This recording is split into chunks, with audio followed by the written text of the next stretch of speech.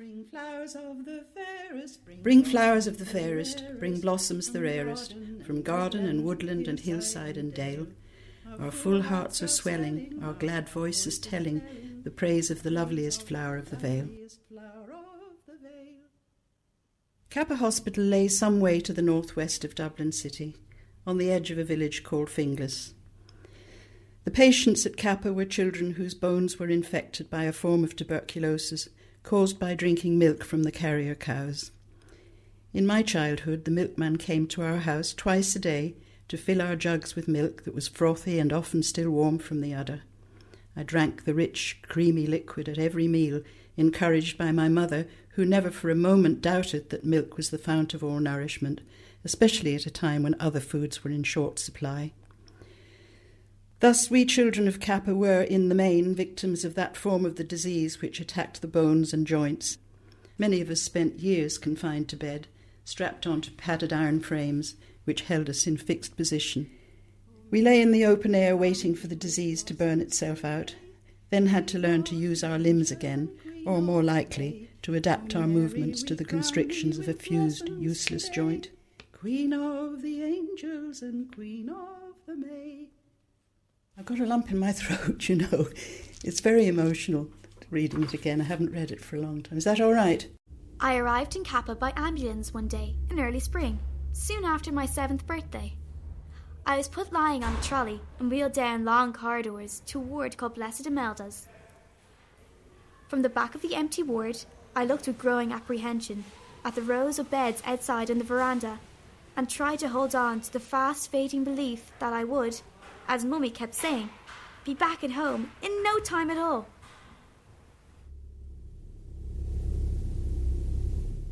We're at the gates of Kappa, and I'm looking at the trees and thinking they must all have been there when I was a little girl.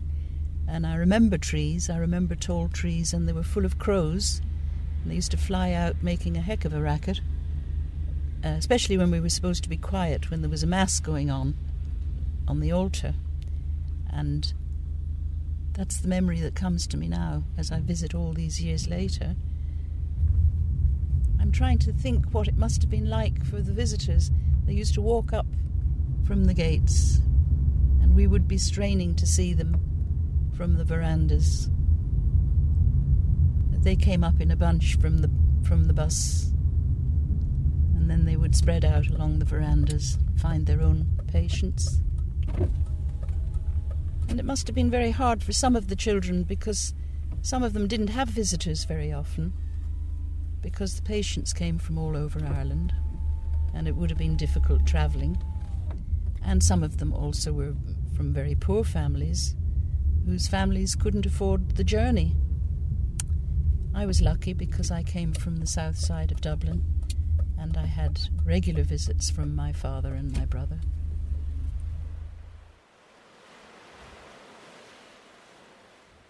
We started our lives as English children, my brother Paul and I, coming with our parents to live in Sandycove when I was 4 years old and my brother 9. For my father, it meant promotion. My mother was very pretty, and she dressed, someone once said, with the languid elegance of a duchess. She set out to be the great asset to her husband by making a big impact on social occasions. But in her heart, she found it hard to settle. Although completely Irish, she had lived in England for most of her life, and in almost every way that mattered to her, she found Dublin sadly wanting. We lived in Ballygine Avenue in Sandycove, which was a lovely spot. I mean, today it's just fabulous. But he never bought a house, because he always thought he was only on loan, that he would go back to England when the factory was built. And when I think back how often I heard him say, I'm only on loan here. I'll be going back to England. We'll be going back to England. And I grew up feeling that that was the way it would be. And then I got this TB hip. Now we're parked in front of the main building, and I can see that there are no open verandas here anymore, but the altar is there just as big and dominant as it always was.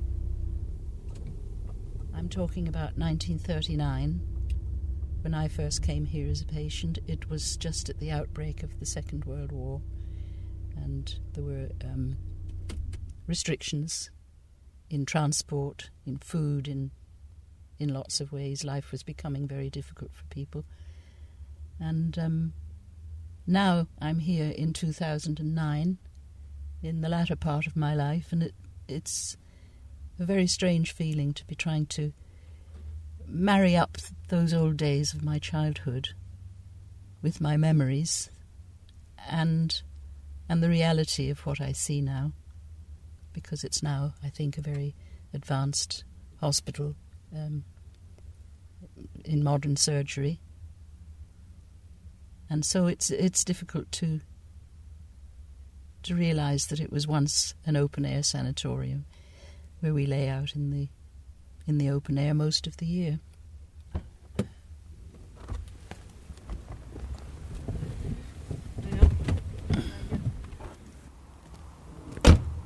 I was sent to a private school, and I used to walk home on my own, although I was only a little girl, between 5 and 6, about 6 years old, I think. And I was walking home from school, and my leg kept collapsing under me, and it was terribly painful. And I didn't know how I was going to get home. And the problem came when I came to a main road that had to be crossed, and there were trams, there were tram lines. And I stood there for ages, and there were two men coming out of a pub, and I had to say, I can't get across the road. And they carried me. They carried me across the road and down the avenue. And I remember that they were very embarrassed because they'd just come out of the pub, and they were kind of laughing that this child with a rather posh accent said, "Excuse me, but do you mind carrying me home, you know?" And then my mother, of course, she was ashen-faced when she saw me, and I have a memory, whether it's false or not, of this terrible realisation suddenly coming to her after weeks of saying, "Asha, you're all right, you've just got growing pains," you know.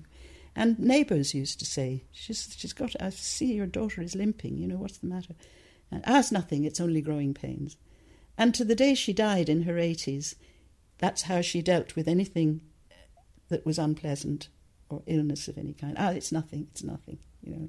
She could not take on the seriousness or the need for something to be done quickly, because she was terrified of hospitals and dying and operations, anything like that. She was a very rather nervous woman who had great fears about things not being nice. Right. So that's a good view with Our Lady and the altar, isn't it? In the centre of the field facing the wards, a great glass-sided altar towered over us, 30 feet high. It housed a golden tabernacle which could be seen for miles around. Right. Well, here's the plaque on the wall of the altar. The Eucharistic Congress Memorial Altar. Following the celebration of the Eucharist Congress in 1932, this memorial altar was transported from O'Connell Bridge and erected in Kappa grounds in December 1932.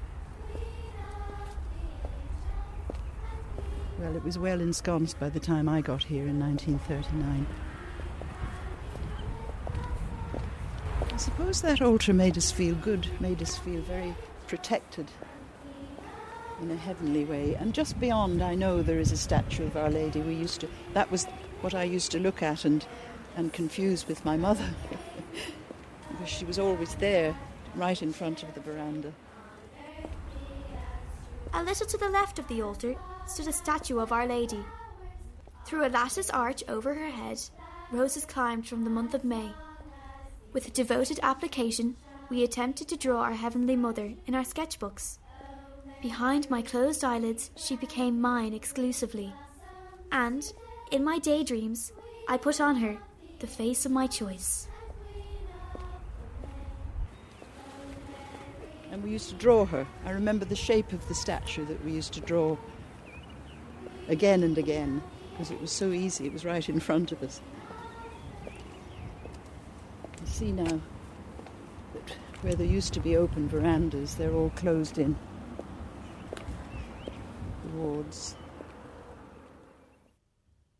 They put me on what they called a weight and pulley, where they put the leg up on a high pillar that went like that, and there's a pole at the end of the bed with holes in it, a plank thing. And so they tied up the leg with plaster and bandage and pulley cords at the end, and then they put the leg up and put the cords through the hole and then pull it tight, so that I remember feeling my hip being pulled almost as if it was being dislocated. And then the weight was let go and it would swing. And then I was wheeled out onto the veranda. So, I mean, describing it makes me feel, that I was being packaged for, before I was put out on the veranda, I was being made to conform with everybody else. And, of course, a lot of these little children were looked very ill and unappealing, How do you mean? Well, for one thing, their heads were all shorn. Their hair was all cut short like boys. And some of them had sores on their faces, and some of them had big humps on their backs. Well, it's pretty awful, really. Maybe more awful now in retrospect than it was at the time, but I remember not wanting to look at anybody.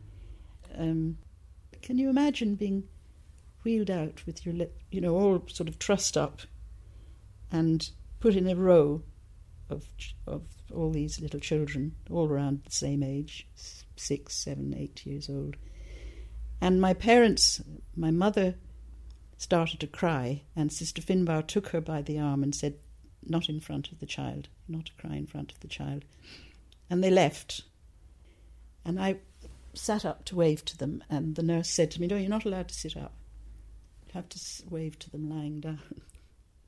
So there I was. And that's the memory. You see now that where there used to be open verandas, they're all closed in. The wards. And to our right, of course, there was the boys. That was where the Johnnies were. And we were over there to the left, the girls, starting from little babies, going right up to adults at the far end of that veranda. And I would have been about in the middle because I was 7 years old when I first came.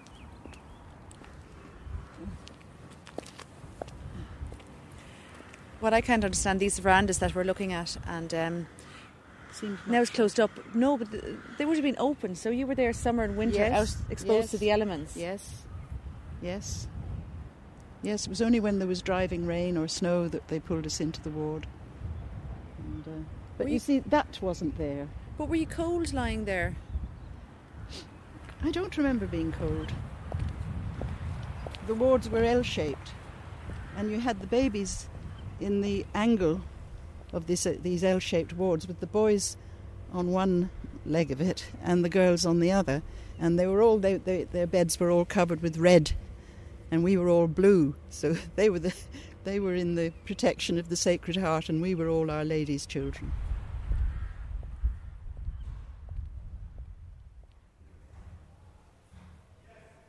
"Now," said Sister Finbar, when my parents had disappeared from view, "I've put you beside Pauline, who's the same age as yourself.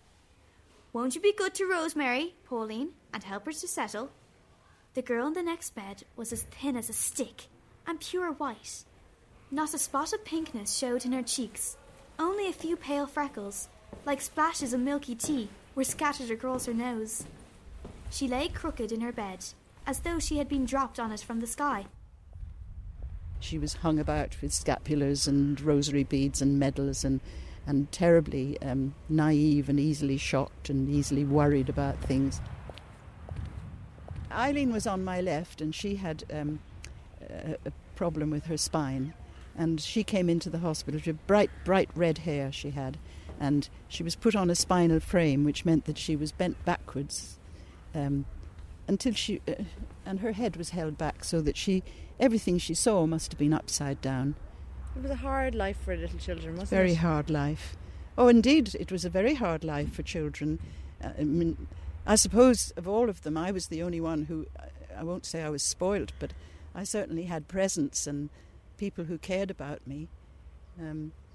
But even then, it wasn't an easy life. On Thursdays, Mr. Macaulay, the orthopaedic surgeon, arrived on the veranda with a group of respectful attendants. A silver-haired man of great dignity, he would screw up his face with concentration as he probed deep into a joint with his immaculate white hands. He pointed out the diseased areas, lecturing to his students in a language the patients could not understand. If an abscess was forming on a limb, Mr. Macaulay was quick to find it, and sometimes marked the spot for the first aspiration by making a cross on the bulging flesh. I only noticed you. I know you limp, but I only noticed your shoe now. So you've always I have a lift on my shoe. It was your right leg. Yeah. I resisted that for years because I used to love nice tarty shoes when I was in my prime, but of course I didn't walk so well. Then I gave in, and I now have a lift on my shoe, which is very much more comfortable. Well, that's it. You liked your tarty shoes. I loved my tarty shoes, yes, I did. And even now, when I see my daughters in all the lovely shoes they wear, I think how lovely.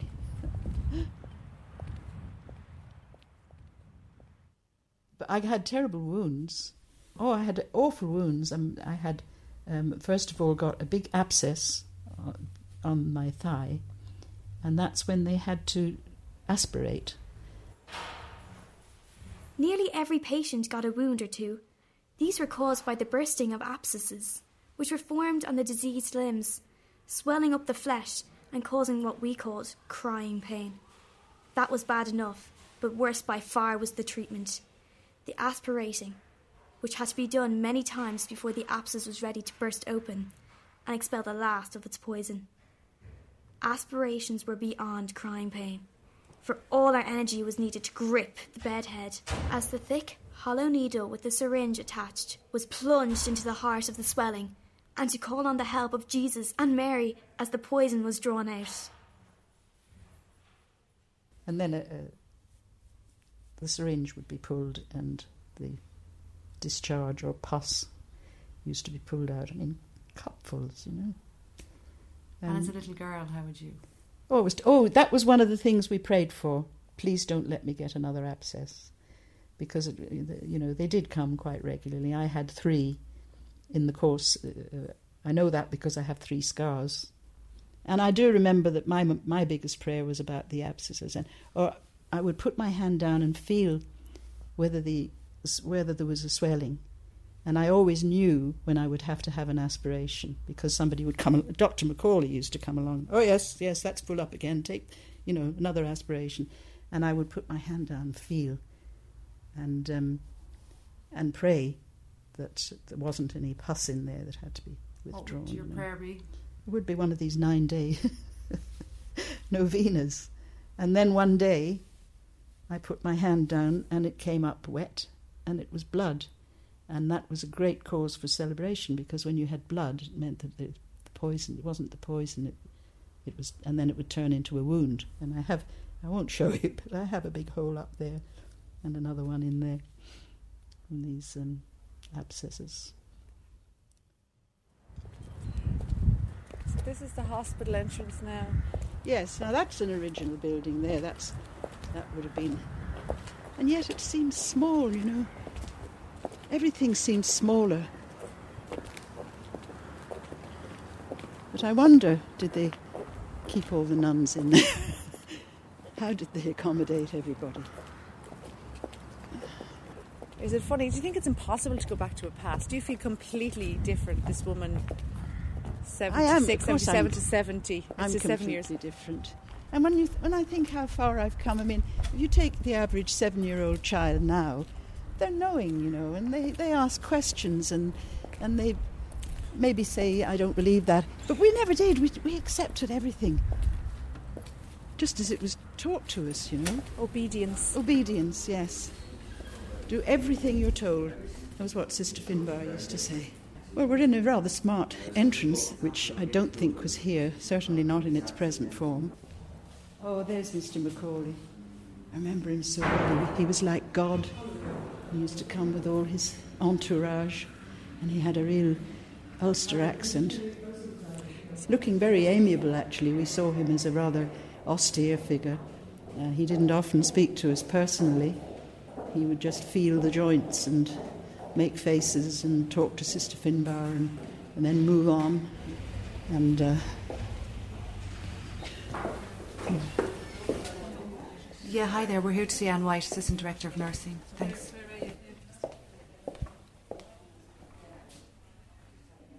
At 7:30 every weekday morning, Sister Finbar burst through the doors into Blessed Imelda's ward.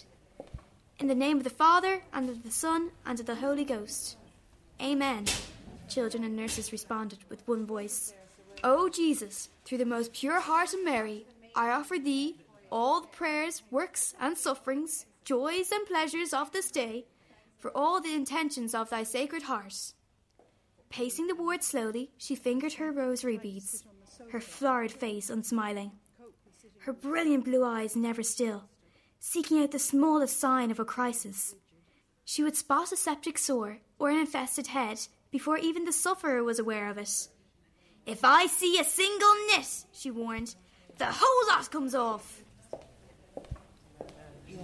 I'll carry that. you were too late for Sister Finbar, of course. I don't remember Sister Finbar, no. I remember... She was our mother. She was our mother. Sister Trace was in the BI when I came. She was a marvellous woman, and she was like a mother to us, because we weren't seeing our own mothers, you know. Mm-hmm. It's nice she to died hear about that. 1974 or 5, I think. It's the thing, you know, nuns, they hadn't children of their own, so yes. I suppose it's lovely to, you know... Well, she was strict. I mean, it was a strict life, and we had a very hard time, really. Mm. But we loved her, and she was so loving, you know. She obviously did love the children. Mm. And then there's that wonderful portrait of Mr. Macaulay in the entrance, and he was a very powerful figure, you know. He was, that's right. Mm. I remember all the radios had to be turned off when Mr. Macaulay came in, and the children kind of were all sitting beside their beds, and the beds were perfectly made. And you had to stand with his white coat ready for him to slip on when he came in the front door. Yes, they were like God, weren't they? Mm-hmm. And he very seldom spoke to us personally. He'd be talking to Sister Finbar all the time, and then they'd go off muttering and deciding what was to be done with us, and we never knew if they were going to cut our legs off, because they never shared anything with us, you know. I'm just trying to understand the idea of putting the contraptions on the children. Do you know what the thinking was behind it, the medical thinking at that time? The frames. It was largely, we'll say, to rest the joint. You know, if the joint had become soft or diseased in any way, by holding the leg in a certain position, you stopped the surfaces from rubbing off each other, and I suppose it lessened the risk of it becoming misshapen and needing surgery. That's interesting. Mm-hmm. But if we just take a look in here, Rosemary, I have a feeling that, you know, this would have been an example of one of the open rooms, we'd say, that with, you know, beds all around the walls. Well, this would have been on the boys' side, because that's the girls' veranda over there. Yeah. This would have been the doorway, yes, and that's the veranda. The veranda, yes. And we covered it in, obviously, when we didn't need it open anymore. But so just by stepping over the threshold, going out onto the veranda. You're on the veranda, Yes. And this is the boys' veranda, and we used to see them all out there, the Johnnies, and they had red covers on their beds with the Sacred Heart, and we had blue, because we were Our Lady's little children, you see. And were you ever allowed to mix or play Not or anything? At all. No. If we were up out of bed, which we weren't, of course, for a long, long time, we might wander over a bit, and the boys would be whistling at us and waving. As boys do. But they were a mystery, you know. Mm-hmm. No, we never, unless we went... Sometime would be put beside a boy's bed if we went to the X-ray department, you know, and you wouldn't know what to do with yourself. You'd be too shy to talk.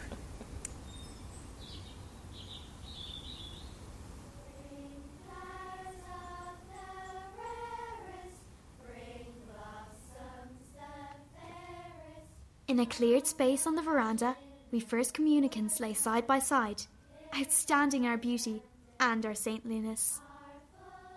We were dressed in beautiful white gowns and veils, which were anchored somehow to our heads by wreaths of waxen flowers, and spread out over our pillows. Our bedheads too were draped with veiling, with small posies of flowers pinned here and there, so that each little bed looked like a little shrine, with ourselves in the middle, like holy statues.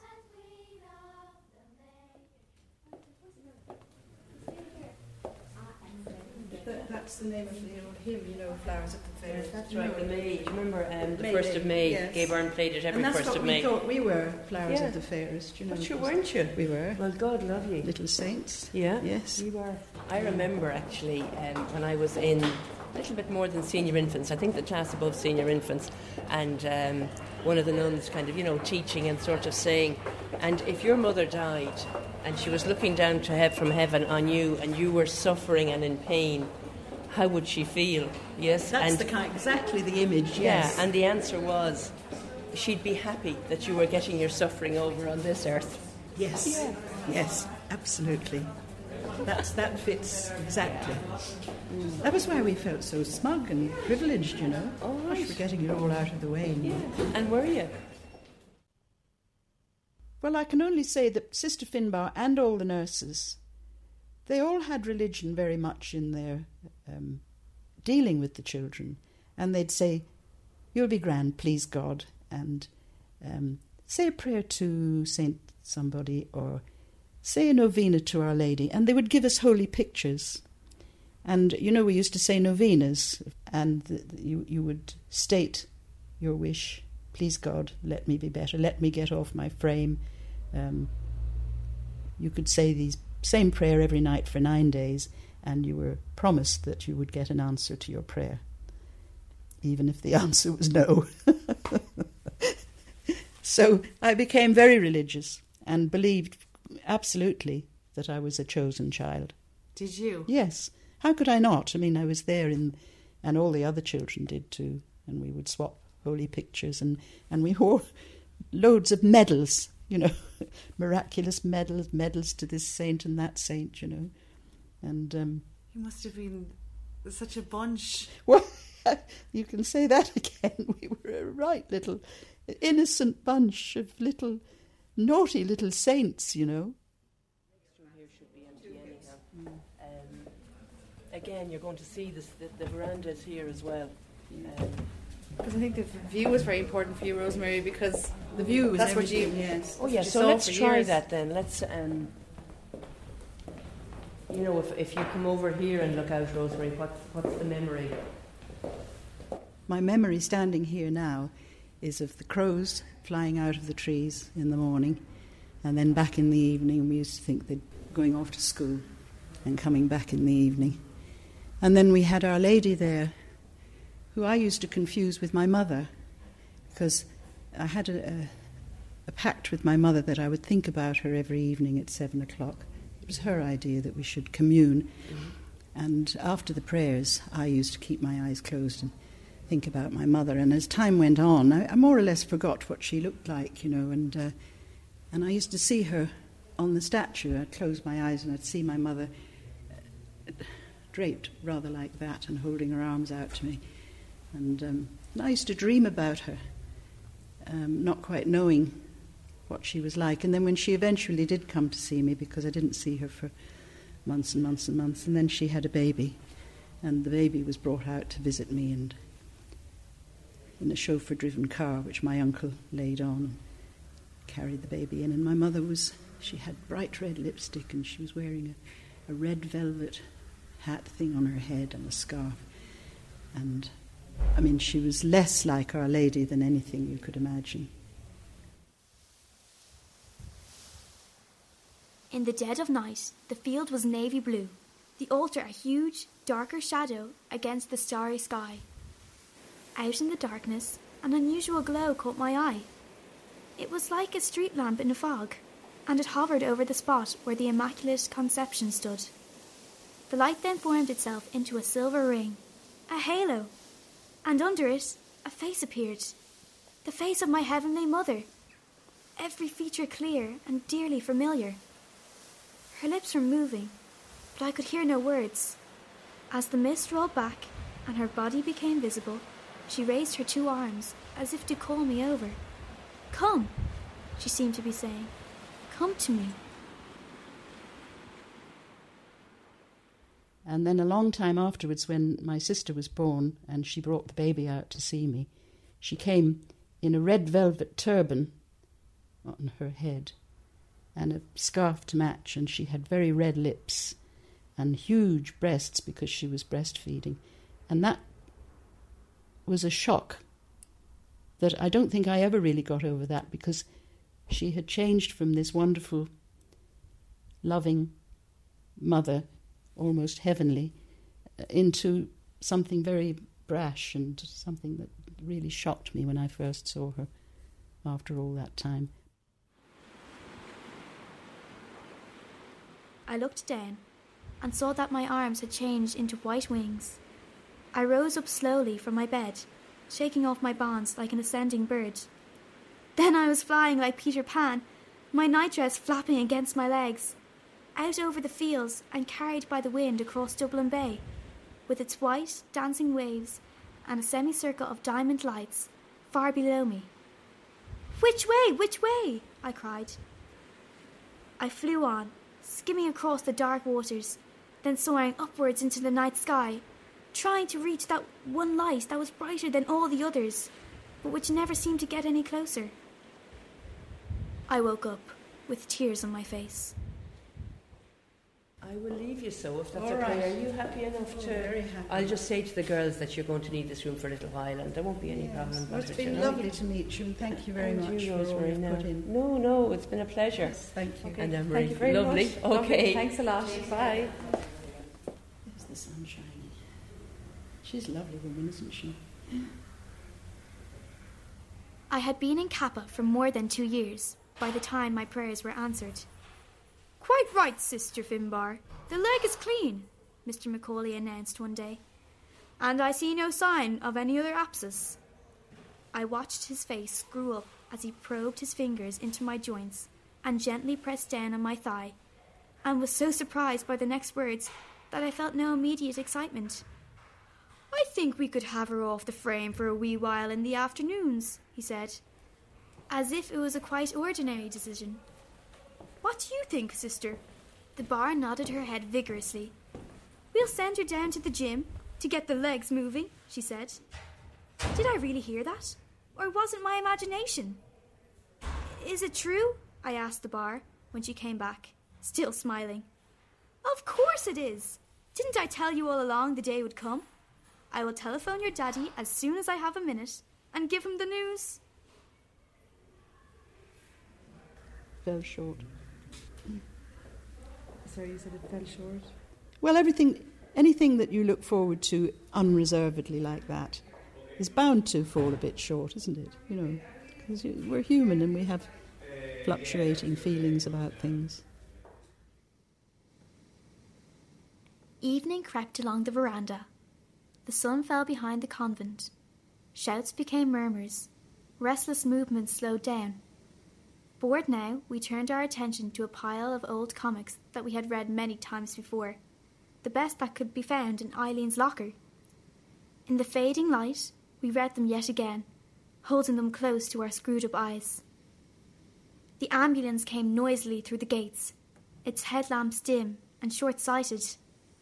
Turning to us, Sister Finbar spread her arms wide over our heads. "Shake hands now, the 3 of you," she said.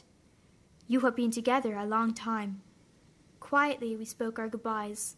Eileen, Pauline, and myself, Rosemary, no longer in the middle. As our hands met limply, our eyes dropped downwards in a sudden shyness. "You will meet again, please God," Sister Finbar said. "This is not the end." Did you ever see them again? No, they didn't continue in my life at all. It's a class thing, you know. I went back to my Sandy Cove life and everything changed. Not necessarily for the better, of course. I missed them.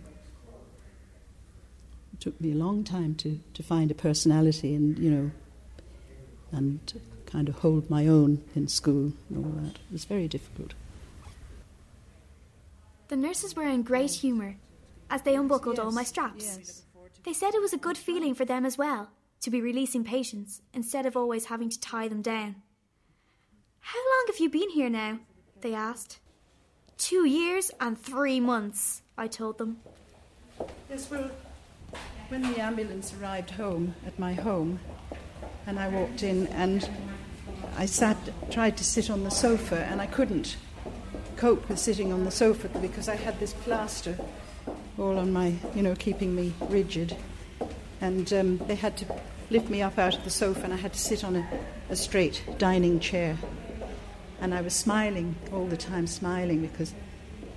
and I felt terrified and miserable.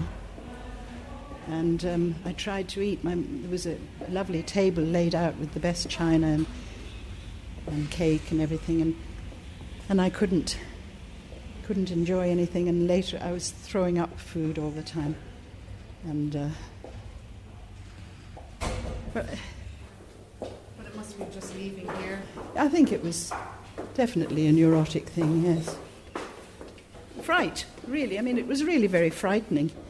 Coming out of an institution, anybody coming out of an institution after a long time would feel disoriented, not quite knowing how to behave, and wanting so badly to please everyone, and being afraid that you might do something that would displease them. That was really the way it was.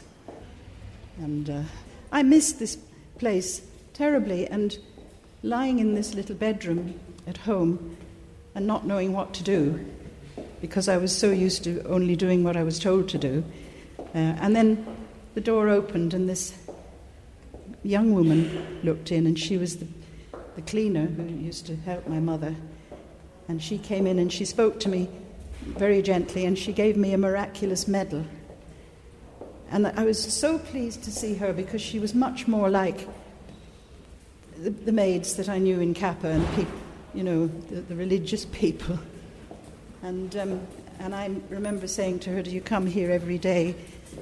And she said, "No, only once a week." And I felt very disappointed about that.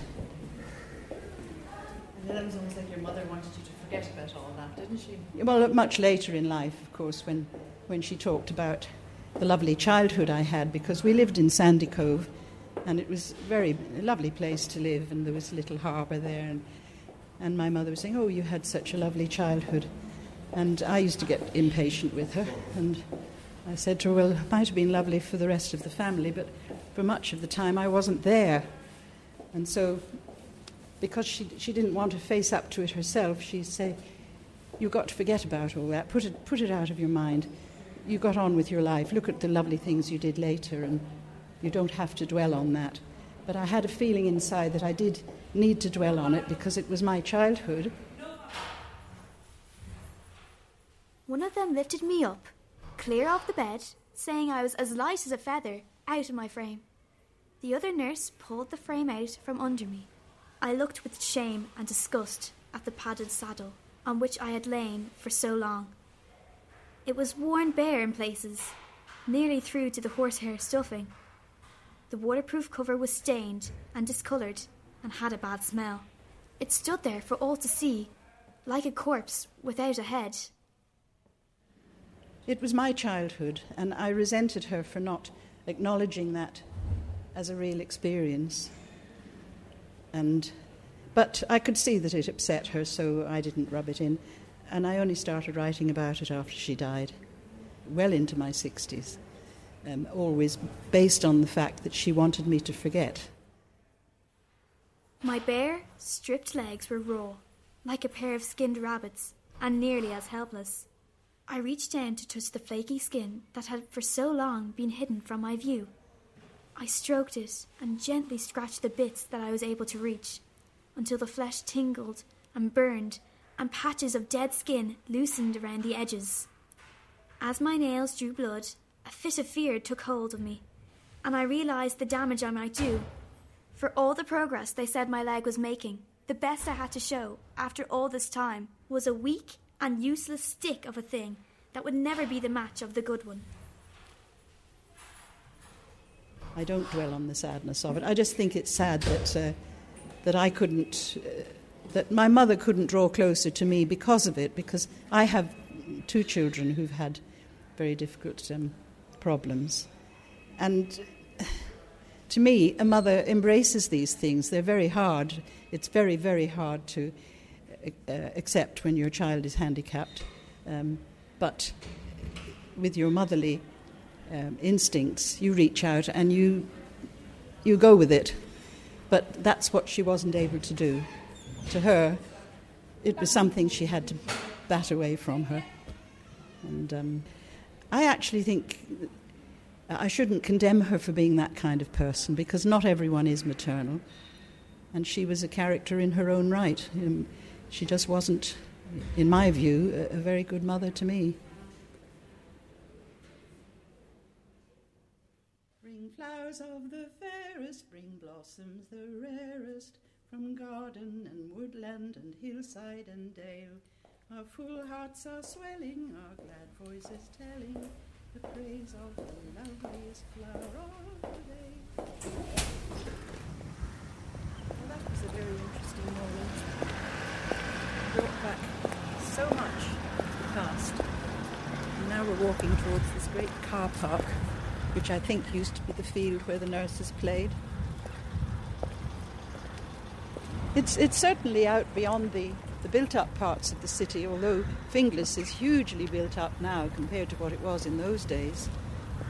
But somehow feel here with a view of the Dublin mountains and the wind blowing across, making it feel quite exposed. You know, there's nothing built up around it. It does have a feel of the past about it.